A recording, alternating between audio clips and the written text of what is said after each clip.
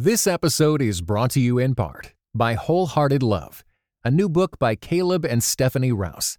Overcome the barriers that hold you back in your relationships with God and with others, and delight in feeling safe, seen, and loved with Wholehearted Love. For more information, go to Tyndale.com.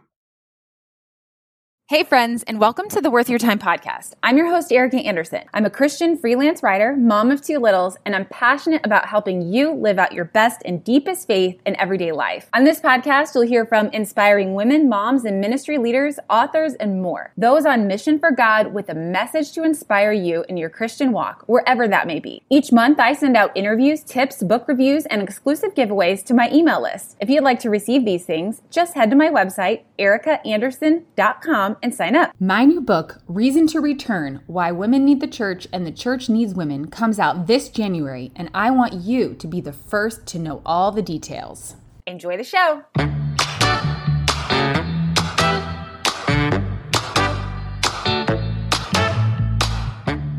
Hey everybody, welcome back to Worth Your Time podcast. I'm your host, Erica, and today I'm talking to Melissa Zaldivar. She is the author of a new book, What Cannot Be Lost: How Jesus Holds Us Together When Life is Falling Apart.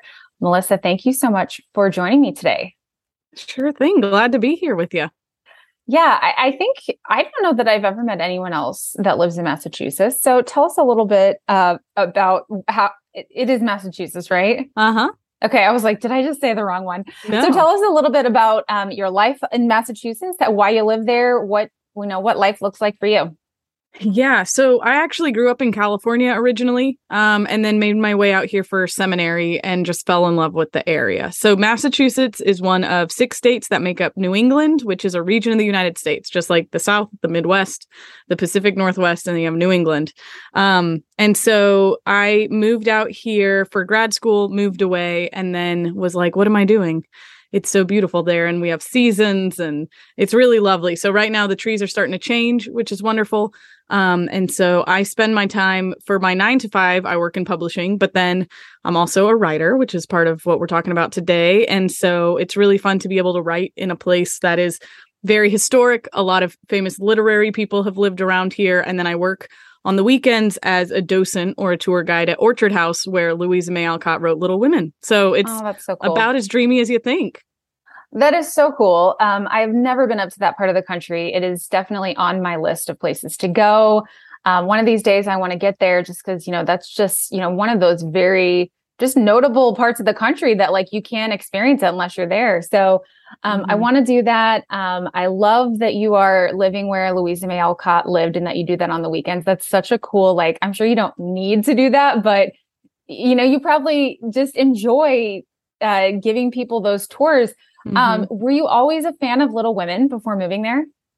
I mean, I think I was generally the way a lot of people are. They love the 1994 movie with Winona Ryder, and, it's very nostalgic and things like that. And originally I was hoping to be a photographer for them and just take pictures of the house for their social media and stuff. And the director very graciously was like, hey, that's a great idea. Also, you seem interested in Orchard House, want to become a tour guide. And then I just sort of fell in love with it from there. And so it was not really what I was looking for, but at the same time, Orchard House showed up in a season when I needed some normalcy. I was in between jobs and just needed some rhythm. And so it was kind of perfect. And so once I started working full time elsewhere, I was like, well, I have to continue doing this. So it's been part of a lot of the sort of regulating rhythm of my life has been largely oriented around the house for the last few years. Yeah. And it's like, it's a happy thing. People want to be there. They want to learn. You get to tell them things they've never heard before. I can imagine you meet some really cool people there. In terms of being a writer, have you always been a writer, or when did that start to become a thing that you wanted to do in a more professional way? Yeah. I would say yes. Ever since I was a kid, I was writing stories, and I had teachers telling me in elementary school, oh, you should be a writer. And I knew that was sort of part of what I was supposed to do. I wasn't sure if that's what I was going to do professionally. I didn't imagine that I would write books or things like that, but I did have these projects in my mind growing up that were just sort of a given. So I wrote my first book, so to speak, when I was, I want to say about 16, and it is terrible. Like I have a copy somewhere. It's just bad writing, right? Like I'm young and I'm a dummy, but like, I just had this idea of like, I'm just going to write a book. I didn't necessarily want to publish it. I just wanted to write a book. I liked the idea of it. And then I didn't really do anything with it for, I don't know, 10 years. And it's still in my closet somewhere. I don't think it'll ever turn into anything. But yeah, I think being a writer is something that over the years I've had to get used to, even though someone that has known me my whole life would be like, well, obviously you're a writer. Because it is pretty ingrained in the way that I see the world. But I think I've learned how to have the discipline of writing be part of my life in the last few years. And so now being an author feels a little bit crazy at times just because I'm like, oh, this is like what I get to do now, which is pretty cool. Yeah. And we were saying before we started recording that you also work for a book publisher, Moody. So that is really like living the dream for a person that loves words. I can only imagine.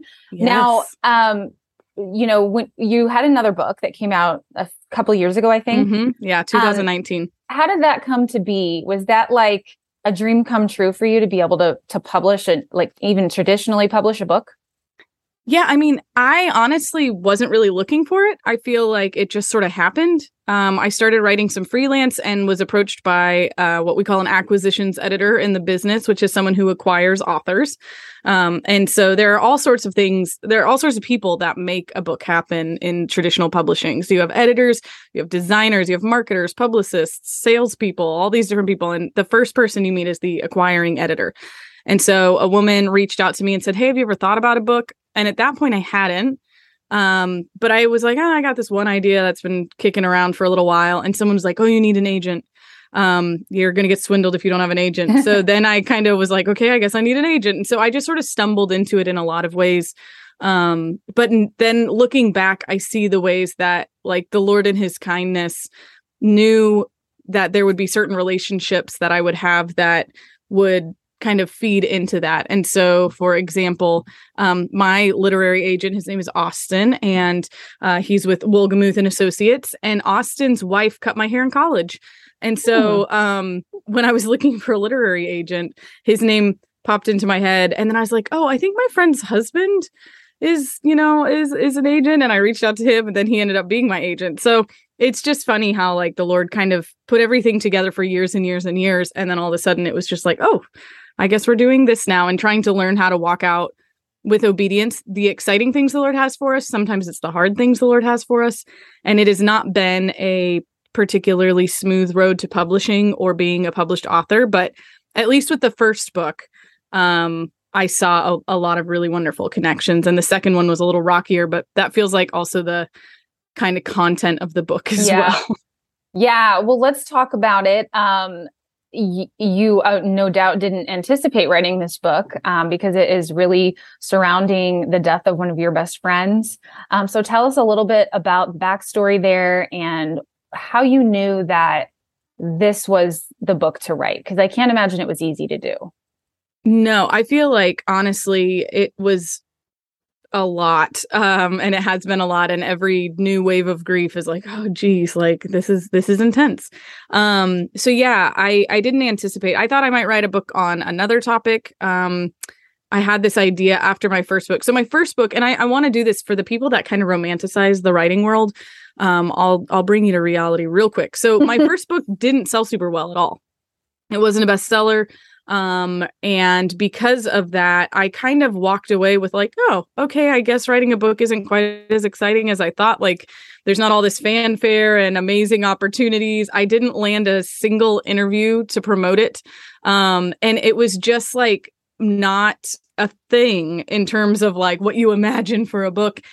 And so because of that, when it came time to write a second book, I remember my agent, do you have ideas, whatever? And I was like, yeah, I have some ideas. And so we pitched a few here and there to publishers, and 100% of publishers said, no, like, how did your first book sales go? And you're like, oh, not good. And I remember my author or my agent saying to me, he was like, this is the sort of thing that can be what we call like it makes you unpublishable. That's a term that they use in the publishing world when it's like, when it's almost better if I had never written a book than if I'd written a book that didn't do well. Melissa, Because I am so tracking with you right now because this is exactly what happened to me.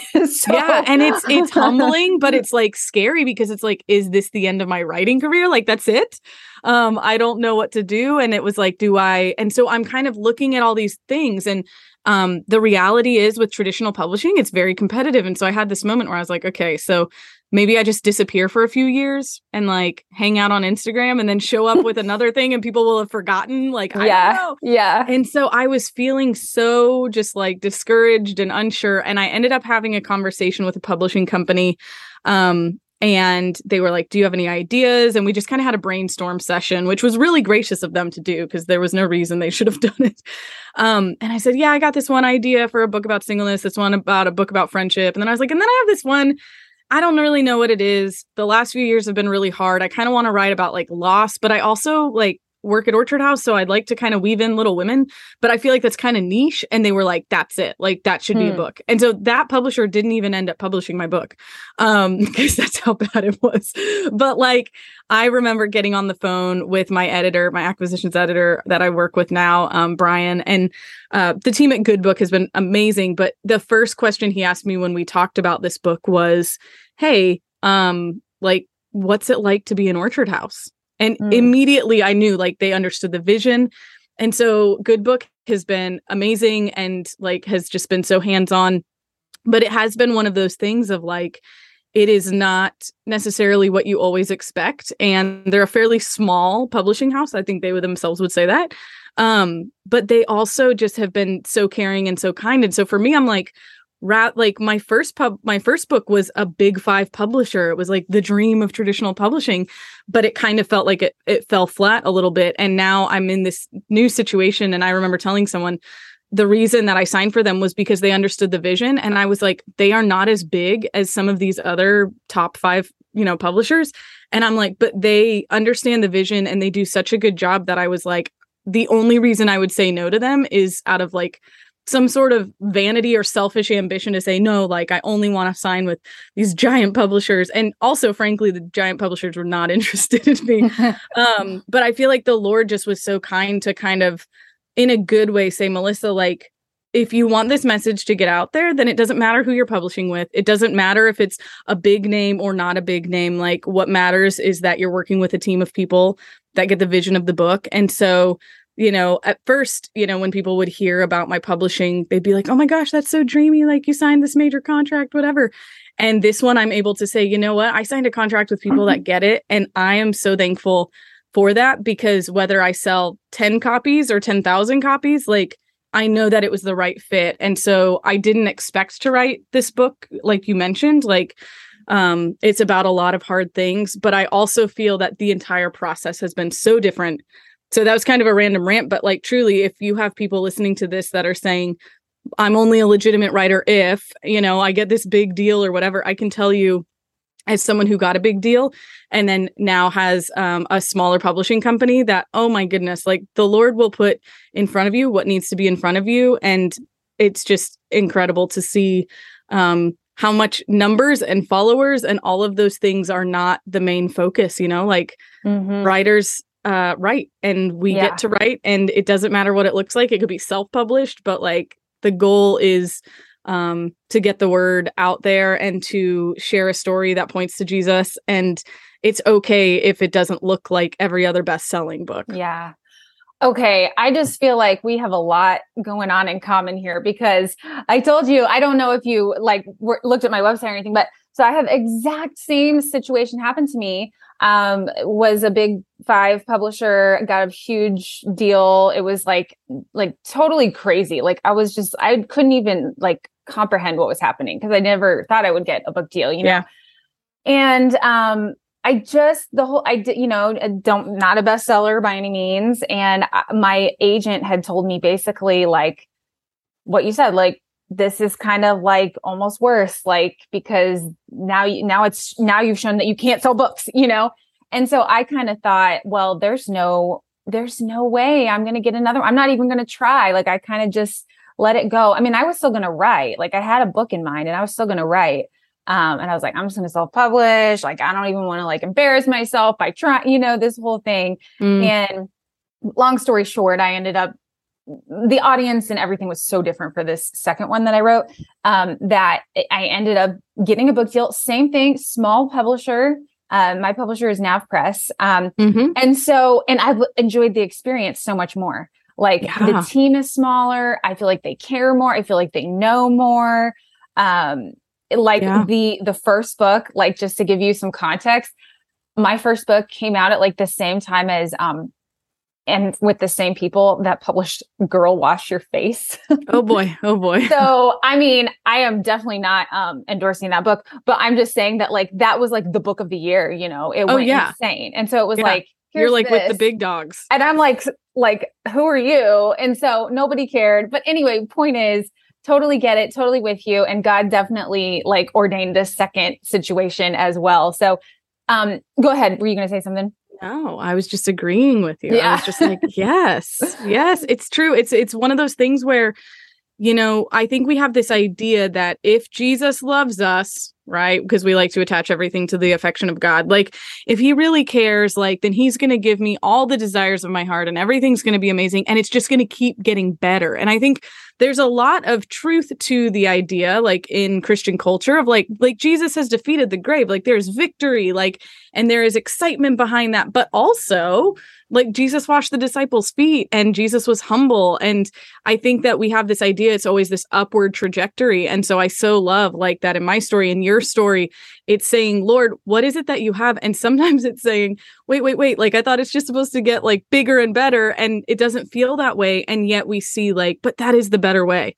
That is what he has. And that is good for that project. And so it's just such an exhale in the world of what Karen Swallow Prior calls the like Christian publishing industrial complex. Yeah. Like to step outside of that and to say, no, like my identity will not be wrapped up in this. My identity is not wrapped up in my first book advance being, I don't know, like 10 times lower than my first one. Like that moment of like, oh gosh, like this almost physically hurts. But at the same time, it's like, but this is what it needs to be. And the Lord doesn't give us gifts so that we can just show off like our gifts. Like he gives us gifts so that we can use them to honor the kingdom. And if there's someone listening to this who feels I'm not legit for whatever reason, it's like, oh sister, like, let me tell you, like, I do not regret for a moment that I went smaller round 2. And I'm so thankful for it because the Lord has shown his bigness in the small things in my life. Well, yeah. And one thing that I always think is, man, there are like the most faithful, like beautiful believers are living their lives out in, small towns across the country. I'm not going to meet them till heaven. Like, we're not going to know their names because these people, like, I mean, there are people that God has called, to be out there, but so many people are not called to that. And so many people are just living faithful, like quiet lives wherever they are, like the best people in the whole world that we're never going to meet. And so I like to remember that too, because it can get, the minute that you start to get a little bit of notoriety, you start to have some followers, whatever, you can get a little bit wrapped up into it. It's hard not to. But like you said, like that's certainly not what matters. And you got to keep your eye on like, what is the message God has given me? Like, who are the people I'm here to serve? And just not kind of worry about all that extra stuff. And then the book, the book sales, that's scary. Is your book actually out yet, or is it still coming? It is coming, in theory, October 15th. Okay. We don't know quite yet. We're recording this for the listener like in September, but we don't know yet because there's apparently a boat that's taking longer than it needs to take. And so therefore we think it's coming out October 15th, but man, that's it's hard. Just, we're at the mercy of the boat captain. Same here. I'm supposed to be January, but originally it was slated for August. So it's been pushed back twice. I'm like, please don't push it back anymore. This has been the longest process of all time. Yes. Oh, I feel that, sister. Well, there's a little bit of anxiousness, I know, leading up to book launch, because you're just like, is this what's going to happen? But I'm trying not to do that either. I'm trying to just be like, what's going to happen is going to happen. I'll do the best I can. And Yeah. I already know that I didn't choose this message. God chose this message, for me to deliver. So on that note, let's talk a little bit about your message, and talk about your friend Jill, and just tell us a little bit about the story. Yeah. So there are sort of three stories that are woven throughout this book. Like, one is my story of just losing my job and my sense of identity and my sort of security as a single person, and kind of coming to a reckoning with that. The second story is the story of Louisa May Alcott and her loss of her sister Beth, very famously in Little Women, which is it's based on her real life. So she really did have a sister named Beth that she lost in an identical fashion to Beth in the book. And then this third storyline is the storyline of my friendship with a gal named Jill, who is now with Jesus, and about our friendship starting in college and then weaving through our 20s. And then she passed away in 2019.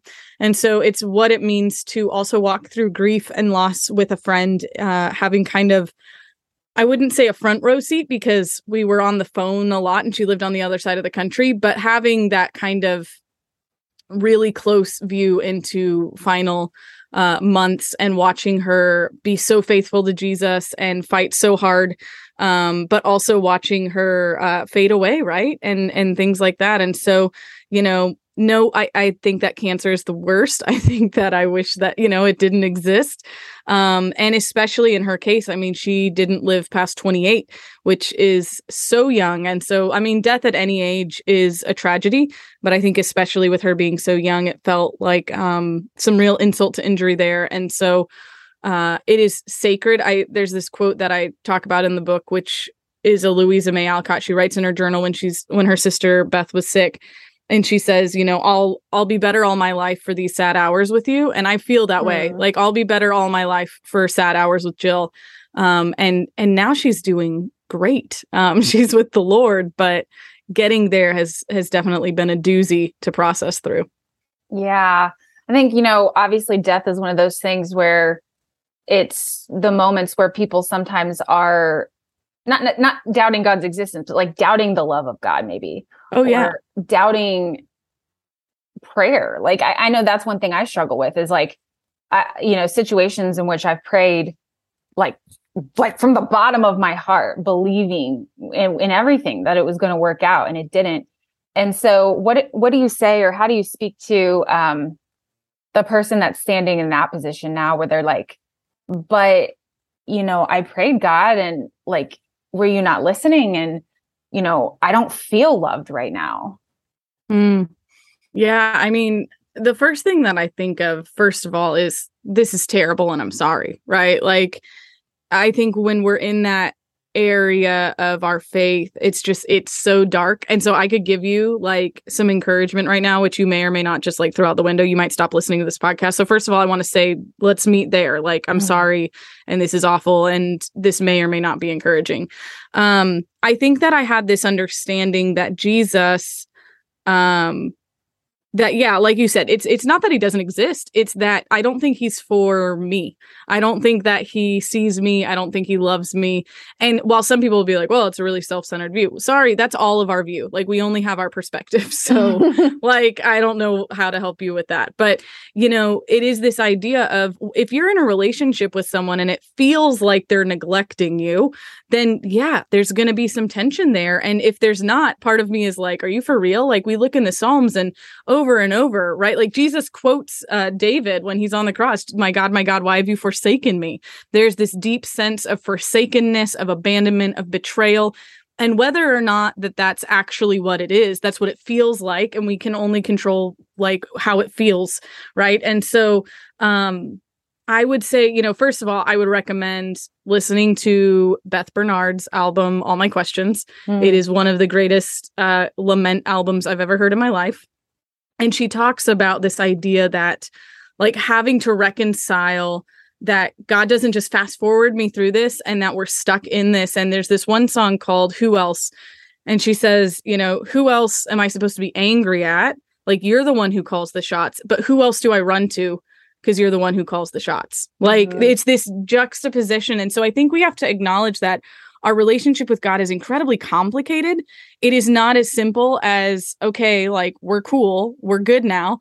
That's just not how it is. I think of like a married couple because it talks about our relationship of Christ and the church is similar to marriage, you know?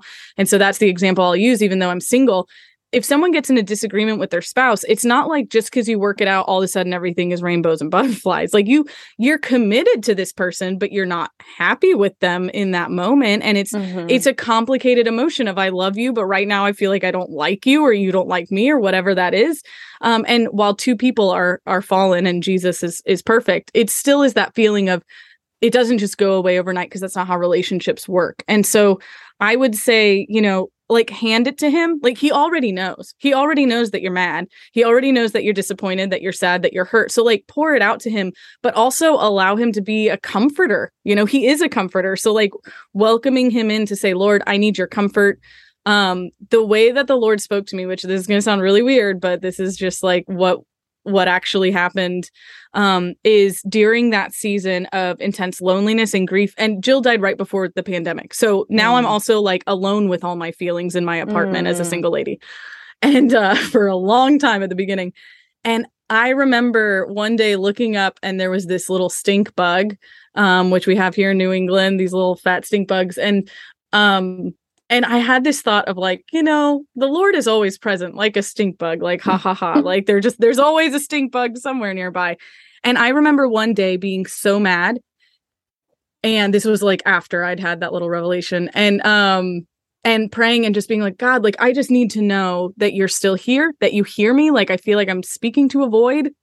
And I looked up and this little stink bug was like crawling across the kitchen floor. And I was like, and it just felt like this little wink of like, I'm still here. Like it's still, and even yesterday I was not feeling great. And I was laying on the couch and I was exhausted. And all of a sudden I hear this noise of like, and I looked up and lo and behold, there's like a little stink bug dude. And it just is now this reminder to me of like the comfort of the Lord has shown up in something as small as that. Of like, it almost became funny at times where I'm like having an emotional meltdown and then a stink bug shows up and it just like breaks through and I start laughing because I'm like, I get it. You're still here. Yeah. And while I think that the Lord speaks through creation and that's why I have a comfort saying like, yeah, God spoke to me in a stink bug. I think sometimes just saying to the Lord, like, I just need a reminder. You would be surprised at the things he uses at times to remind you you're not alone. It could just be someone saying, hey, I'm thinking of you.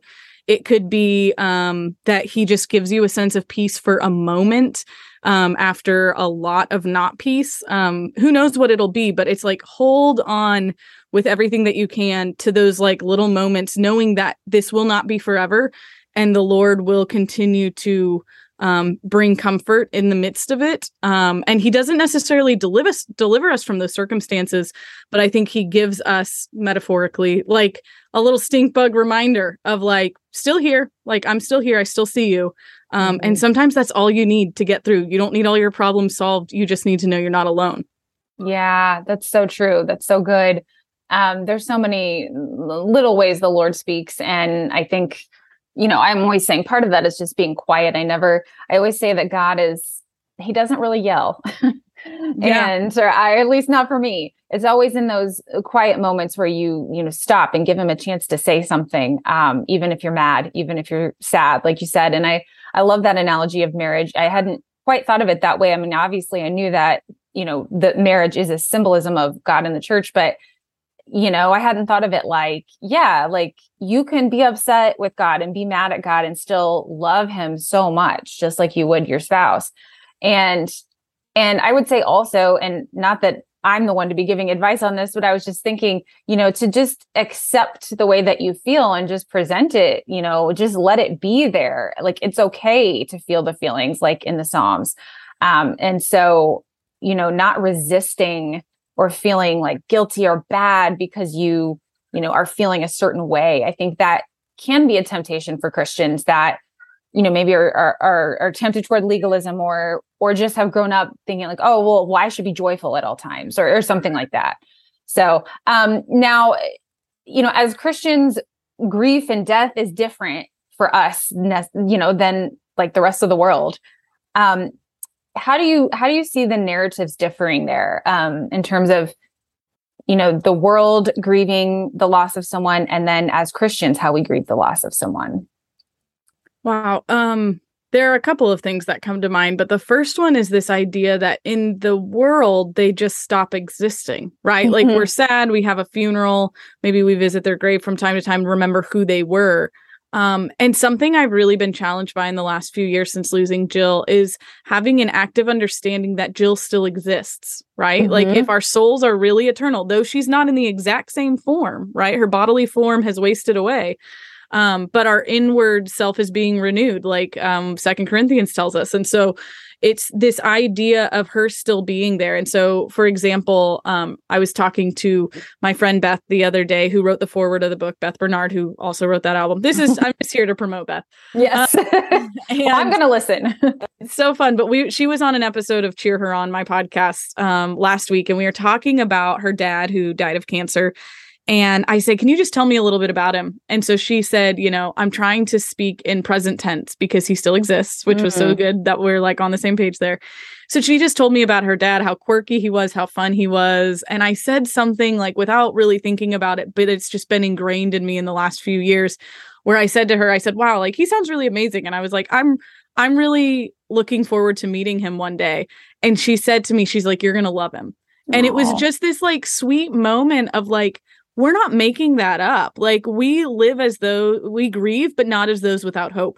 And so I get to say, wow, like I get to hear about your dad, and then I get to meet him because we're both with the Lord. And it's this idea of, Jill is with Jesus and Jesus is with me. So in some crazy way, like we're both with the same person in Jesus, and therefore we're both still connected in that way. And so I think about that sometimes as a way of saying, oh, do I miss my friend? Absolutely. Is she dead? Yes. But like, is she still very much so alive in this other mysterious way? Like, of course. And that's where the hope comes in, because I had something happen last week where I was just missing Jill, and even doing these interviews is so good, but hard because I miss her. And it's not like I'm pretending she's not gone. But I think that it's the idea of, no, she's gone on and I don't get to see her. I don't get to talk to her. I don't get to feel her close to me. But I think that's where the hope comes in of like, well, she's with Beth's dad. And, she was an interior designer, and he once built a house for his family. So I don't know, maybe they're shooting the breeze about that. I don't know how eternity works, but we know that we'll be with the Lord. And that is a gift to us, I think. Yeah. I mean, I think for me, I've always like, even as a kid, like I've always had this like fear of forever. Like, I don't know. I can't even talk about it right now because I'll start freaking out. But as I've had kids, you have to explain things to them. Right. And explaining things to my kids has really made heaven seem much more real to me in a way that it never did before, because I don't want to scare them, and my daughter, just the other day, she's 4, she just had like her first, like it really hit her that like, we're not always going to be here. Like she had never really gotten that, and she like got it. And she was so upset. Like, I don't want to go to heaven. Like, are you going to be there? It's just this whole thing. And then here I was going, no, Abby, like, heaven is like the best place you can be. And I'm going to be there, and daddy's going to be there. And, we don't really, like, I heard myself just saying like, we don't really die. Like, I was like, we do, like, we die here, our bodies go, but like, we really don't. We really live forever, and it's a better life. And, this is all elementary stuff, that you would say about heaven, but teaching them about it has forced me to think about death, in a way that I've always kind of run from it. Cause it's just, death. It's a little scary, right? But it's totally scary. I mean, right now I live 8 miles from Salem, Massachusetts, and it's what we call around here Halloween season, right? Spooky season, where, all the tourists come to Salem because of Salem and whatever. And it's very dark and concerning in a lot of ways, but there is this other just awareness, I guess you could say, because right now everyone is decorating and it's very spooky, and like death and skeletons and all that, like it's pretty creepy. Yeah, it is. It makes sense that as children, as adults, that we're scared of that. And it's like, yeah, death is terrible. But we also get to focus on what comes after death. Right. That it's not death forever. But yeah, I mean, there's the beginning of my book opens with a quote from Jenny Allen, who I know has been on this podcast, which is fun. She used to be my boss when I worked at If Gathering, and is a wonderful human being. You guys go buy all her books. Yes. Love anything. That's my favorite one. Oh yeah. And so, and so Jenny, like, I have a quote from her from If Gathering last year that opens the book that says, "We might die, but we don't die forever." Mm-hmm. And that's how I truly feel is, but it's not forever. And I think kids, you're so right that they bring us back to having to face those things. But like, I think of when my dad and my sister were walking one night from a friend's house down the street. When my sister was really little, it was before I was born. And this is a story he's told over the years. And they're walking, and she's kind of quiet. He's carrying her. She's probably about 4. And she says to him, "Hey, Dad." And he goes, "Yeah." And she goes, "Can you kill monsters?" Because she's afraid of the dark, right? Yeah. And so of course he says, "Oh yeah, I could kill a monster. It's fine." But that is what you have to be for your kids, right? You got to be a monster killer. Like, you have to tell them, we're in a scary situation, and I'm not going to, like, he wasn't like, "Oh no, monsters aren't real. Let me tell you, blah, blah, blah, blah, blah." Yeah. Like, he just needed to comfort her, and that's what he did. And I think that's what we get to do for kids as well, is to protect them and comfort them, because these big scary things exist. But we have this greater hope. Yeah. And the last comment I was going to make on that is just, as I'm saying that stuff, I'm going, well, do you believe what you're saying? Because if you do, then you don't have anything to be scared of. Yeah. And there's just something about, like, the kids that have just, well, it's just changed my whole relationship with God and just how I see things. So anyway, not to go down that tangent, but so what are your hopes for the book? Like, who are you hoping picks it up? What do you want them to take from it? Well, I think a lot of us have just lost a lot in the last few years. Even if you didn't lose a loved one, you lost your sense of normalcy. You lost your rhythms of belonging or community since everything has changed. Even if you're in a region of the United States where COVID may or may not have really affected you, like, it has changed the whole cultural zeitgeist of how we relate to people, of how we view people. And I think that that's really important, because we live in such a, just like, all our brokenness is like in our faces. And so my hope is that this book reminds us, like, here's this thing we can anchor on when everything feels like crazy town. And I feel often like I'm a little bit, I felt at the time that I was alone in crazy town, because I was going through all this grief, and it was like before the pandemic even started. But now I'm able to see, like, the kindness of the Lord to have walked me through, so that I can say to others who are in their own reckoning, like, okay, like, yes, like, I have been there, and you will come out on the other side, like, with the faithfulness of God. And I think we live in an age of, people pulling apart their faith and sort of deculturalizing it in some ways, deculturing their relationship of what is cultural Christianity, and then what is, what needs to stay. I like that, deculturing. I haven't heard that one yet, but I like it. Yes, my friends, Chris Gordon and Hope Blanton over at His Feet Bible Studies said that to me recently, and I was like, that's exactly it, because I'm not ripping apart my faith in a deconstruction way, but I am kind of pulling apart the culture that has told me you need to show up and have your stuff together, or the things that are kind of go with Christian culture that don't necessarily always align with scripture. So as I've kind of been through that and walked through it, I feel like for so long I was, like you said, afraid of it.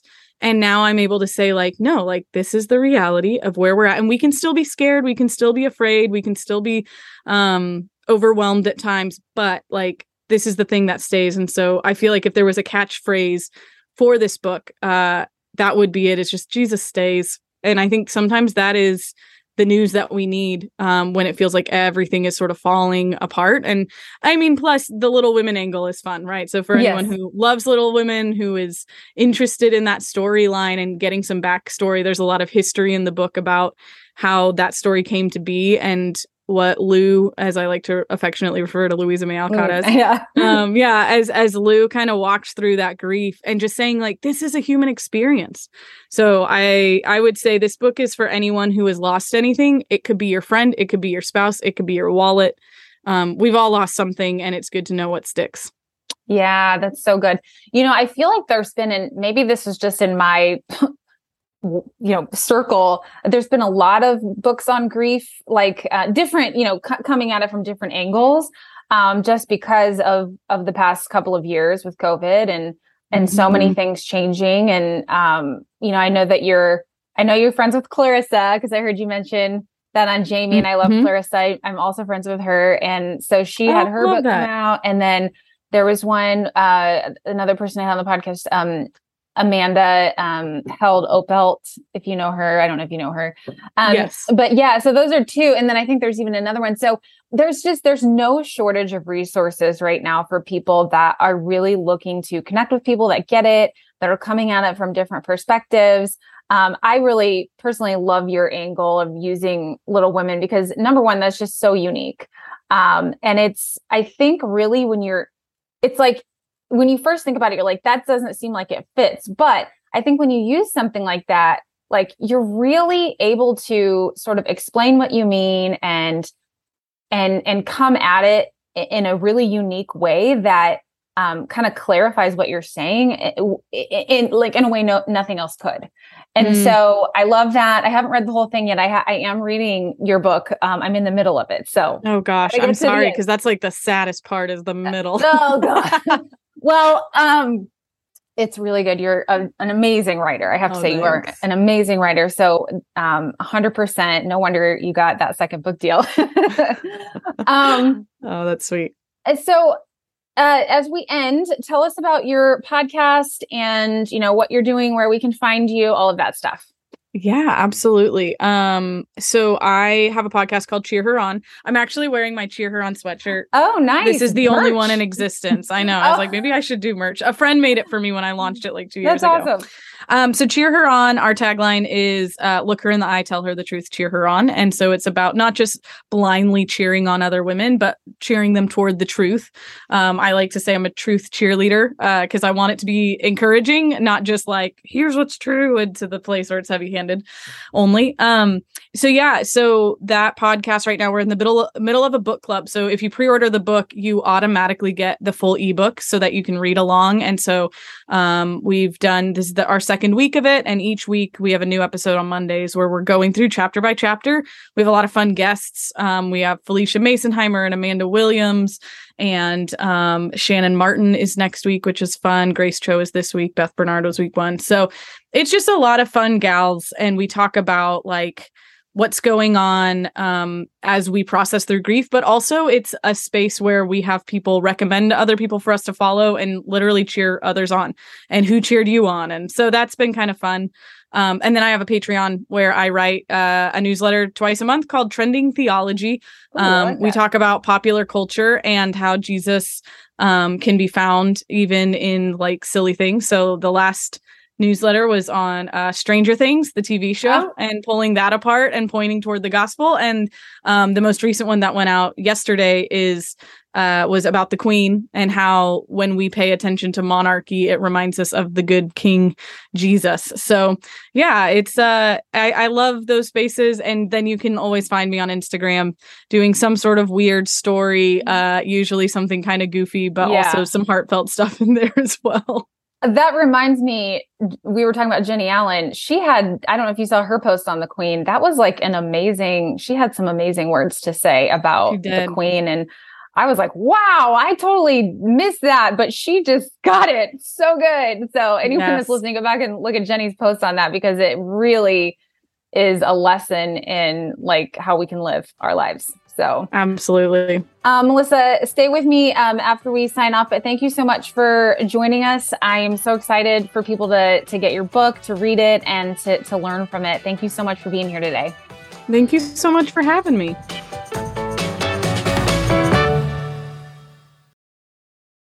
This episode was brought to you in part by the Compelled Podcast, which uses gripping, immersive storytelling to bring Christian testimonies to life.